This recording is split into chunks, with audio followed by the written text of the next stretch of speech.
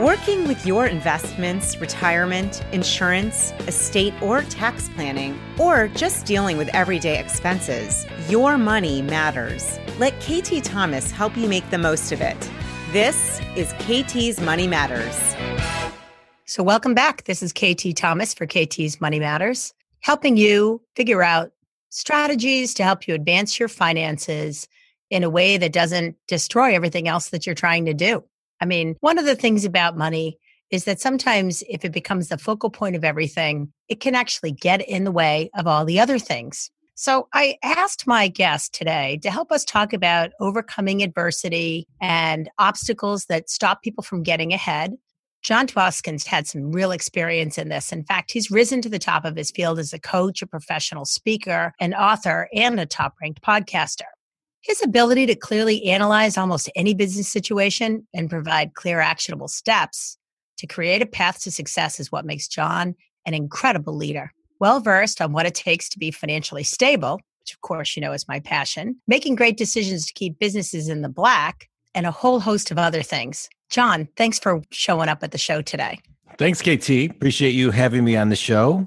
What do you want to talk about today? So, I wanted to focus on what it is that gets in people's ways, how they sort of get themselves off track. So both professionally, when I think about business owners or people that are thinking about becoming entrepreneurs, I spent some time and I was looking at your book, The Think Big Movement, grow your business big, very big. I think that a lot of people approach being self-employed with this idea that they're going to be able to do this great thing because they know how to ABC, and they're going to be able to make money doing that, working for themselves. But having been self-employed for 25 years, I understand that it's not about that at all. But I thought I'd get it from somebody else's perspective. Yeah. You've had a very successful career. And so let's talk a little bit about what you think about when you think about what's the right thing for people to be thinking about as they go into business. Sure. Really good questions and shouldn't be taken lightly because I think that is the bedrock question that everybody needs to ask themselves, not only when they're starting a business, but also consistently throughout their career and through the year when they're running their business and growing. I think if I could, I'd like to talk in pretty simple terms. So if I could really narrow it down and zoom in, I think first and foremost, no matter what you've done, you can never believe your own PR. That's number one, because you got to kind of really look at things in it with a very clean slate and see what's really going on and where your market share is and where your mind share can be. And I think that starts with the very first thing that everybody needs to do. And it amazes me, KT, how many people don't do it, is actually create a business plan. So whether it's you ask for personal and or business, whether it's a personal plan or a business plan, and just mapping something out with very specific goals that are very measurable and how you're going to do something, it amazes me how many people don't have a plan. And number two is once you create the plan, you must be consistent in executing the plan. And that lack of consistency is, I think, a big place where people begin to fall short. Business is a very aggressive sport and you have to be consistent and you have to be consistent off your plan. And your plan has to be anchored in the bedrock of your mission statement, your values, and lead you where you're going. That's an excellent point. One of the things that I always find is people will say to me, I want to start a business so that I can work from home. I can have more time. A lot of times it's built around this idea of the work-life balance, or it's about control, right? Being able to be in control of everything. And sometimes people say to me they want to start a business, and I think to myself, this person should never start a business. I think sometimes there's like a core of what people are. How do you feel about that? Can you teach somebody to be an entrepreneur, or is it just innate? Or is it just within them? I get asked that question a bunch actually, and I think you are. I'm gonna answer it like a politician. I'm not really going to give an answer, but I think you are innately born an entrepreneur. You have the DNA with a level of risk that you can take that is just different from other people. But I think there's a lot of people out there who also want to be an entrepreneur, but they need the proper entrepreneur business partner. And finding the right business partner, I think, is really difficult to do. So I think you really need to be honest with yourself and ask yourself, am I the type of entrepreneur that can be a solo entrepreneur?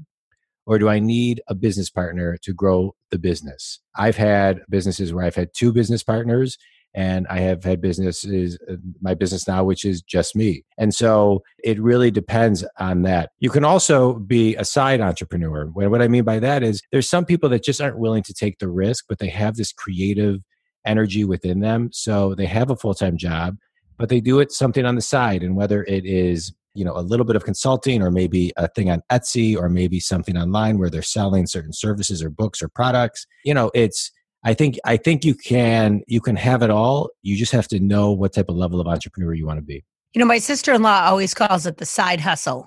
Yeah. The second way or the third way that you make a living, and how popular that's become, in the last half a dozen years, where people are really, I don't know if it's technology or the platform, but people really are out there trying to do a little bit more. But, a lot of times I see companies that get stuck, meaning that they've been, cranking it out the same way, or maybe the market has been changing against them and they have just not been able to keep up. And so do you have some tips for people that get stuck? Yeah, I think when you get stuck, and this is not a promotion for me by any means, but a lot of times those people need to get somebody in there with a different set of eyes and ears, and they need to get a coach, because they need somebody to kind of shake them up and get them moving. And or if they decide not to do that, they have to commit to a process of reinvention and evolution, and they need to put that into their day-to-day. And I think a lot of times when companies get stuck, it's really the people that are making it stuck, because a lot of times they're the wrong people, and or they're the owner of the company that's just feeling stuck because they've been doing something for so long. They're just feeling stale.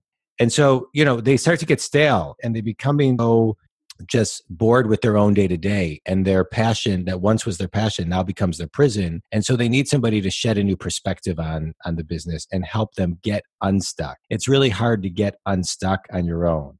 So whether it's a coach, whether it's a mentor, somebody that is going to push you to the next level. Otherwise, I think it's hard just to do on your own without spinning your wheels. I see a lot of people spinning their wheels. I've been in business for a long time myself. And over the years, my business has had to evolve and change because for a number of reasons. Market conditions have changed. Technology has changed. I started my business when you used to call people up and ask to be invited over to their house. Yeah. And people said yes. Right. This is the 90s. Today, they'd be like, calling the police. And first of all, they wouldn't be answering the phone. And then if they did, they'd be calling the police or putting themselves on the do not call list or whatever. So it's a very different business, and investments have become very sophisticated over the last, 15 years, especially, that things are just night and day. And if you decided that you were going to not evolve, then you're like a Neanderthal. Yeah. And I think that that's really difficult to decide that you're not going to be that anymore. So if you've been, sort of camping on your business for a while, taking the easy money, and it's been rolling along, it's a little less and less and less. And you say to yourself, well, I could work a little harder. I could change it. But like on your point, most people can't really change it on their own. Well, and also it's like you said earlier about I think it was your sister-in-law, this calls it the side hustle. I call it a side entrepreneur, but it is easier today to start a business and compete with someone than ever before, with technology, with so many other things that you mentioned earlier. So if you're not evolving, then you're actually going backwards. And it may not feel it until all of a sudden your competitors come and you're like, wait, what just happened? How did we lose this business? How did we lose the market share? How did we lose our edge? Well, you lost your edge because you weren't paying attention. And when you get stuck, it's hard to pay attention because your senses are off. And so you need somebody to remind you of what those senses are and wake you up. I find that a lot of times when people get stuck, they're just not aware, and it's like they're walking through their days sleeping. And that's a problem. I find from a personal finance position too, that people get stuck in jobs all the time where the owners of the business or the leaders in the business have no real vision, and they're afraid to go out and look for another job and maybe risk that seniority position to go find something that might be interesting, might pay better, might have more upside potential. And that financially over your lifetime, all those decisions not to actually step up can add up to be quite a bit of money over someone's lifetime that they really didn't get for themselves because they were trying to play the inside game or the safe game. And really what they were doing is they were in the wrong game the whole time. I love the quote, play to win, don't play not to lose. Right. And, it's like I said, business is an aggressive sport. There's nothing easy about it. But if you go through your whole life playing not to lose, then in my opinion, you at some point will look back with regret. And if you are in that position, if you're listening right now and you think you're going to ultimately be in that position, you see yourself on that road, take time to create a plan. Come up with your own personal mission, your own vision, your own values of what you want for your life. I'm a big fan that if you do that and you orchestrate that and you map it out and you create what's in your head to be something physical, the universe will somehow put it in front of you. And then you have a good choice to make. So can you think about what you think about as the top couple of qualities that somebody should have to bring out the best in the people that work for them and in their environment? You talk a lot about writing a business plan, but if there are other things that really make somebody really great at leading people. Well, I think one of the key things is that you want to, I'm a big fan of, you can't motivate people, but you sure can demotivate people. And a job of a leader is to inspire people to be their best and to empower them. And if there's one common thing that I see over and over and over again and it's a very simple thing. It is so simple. There is no reason anybody can't do it because it costs no money. And that is to remember to say thank you to people.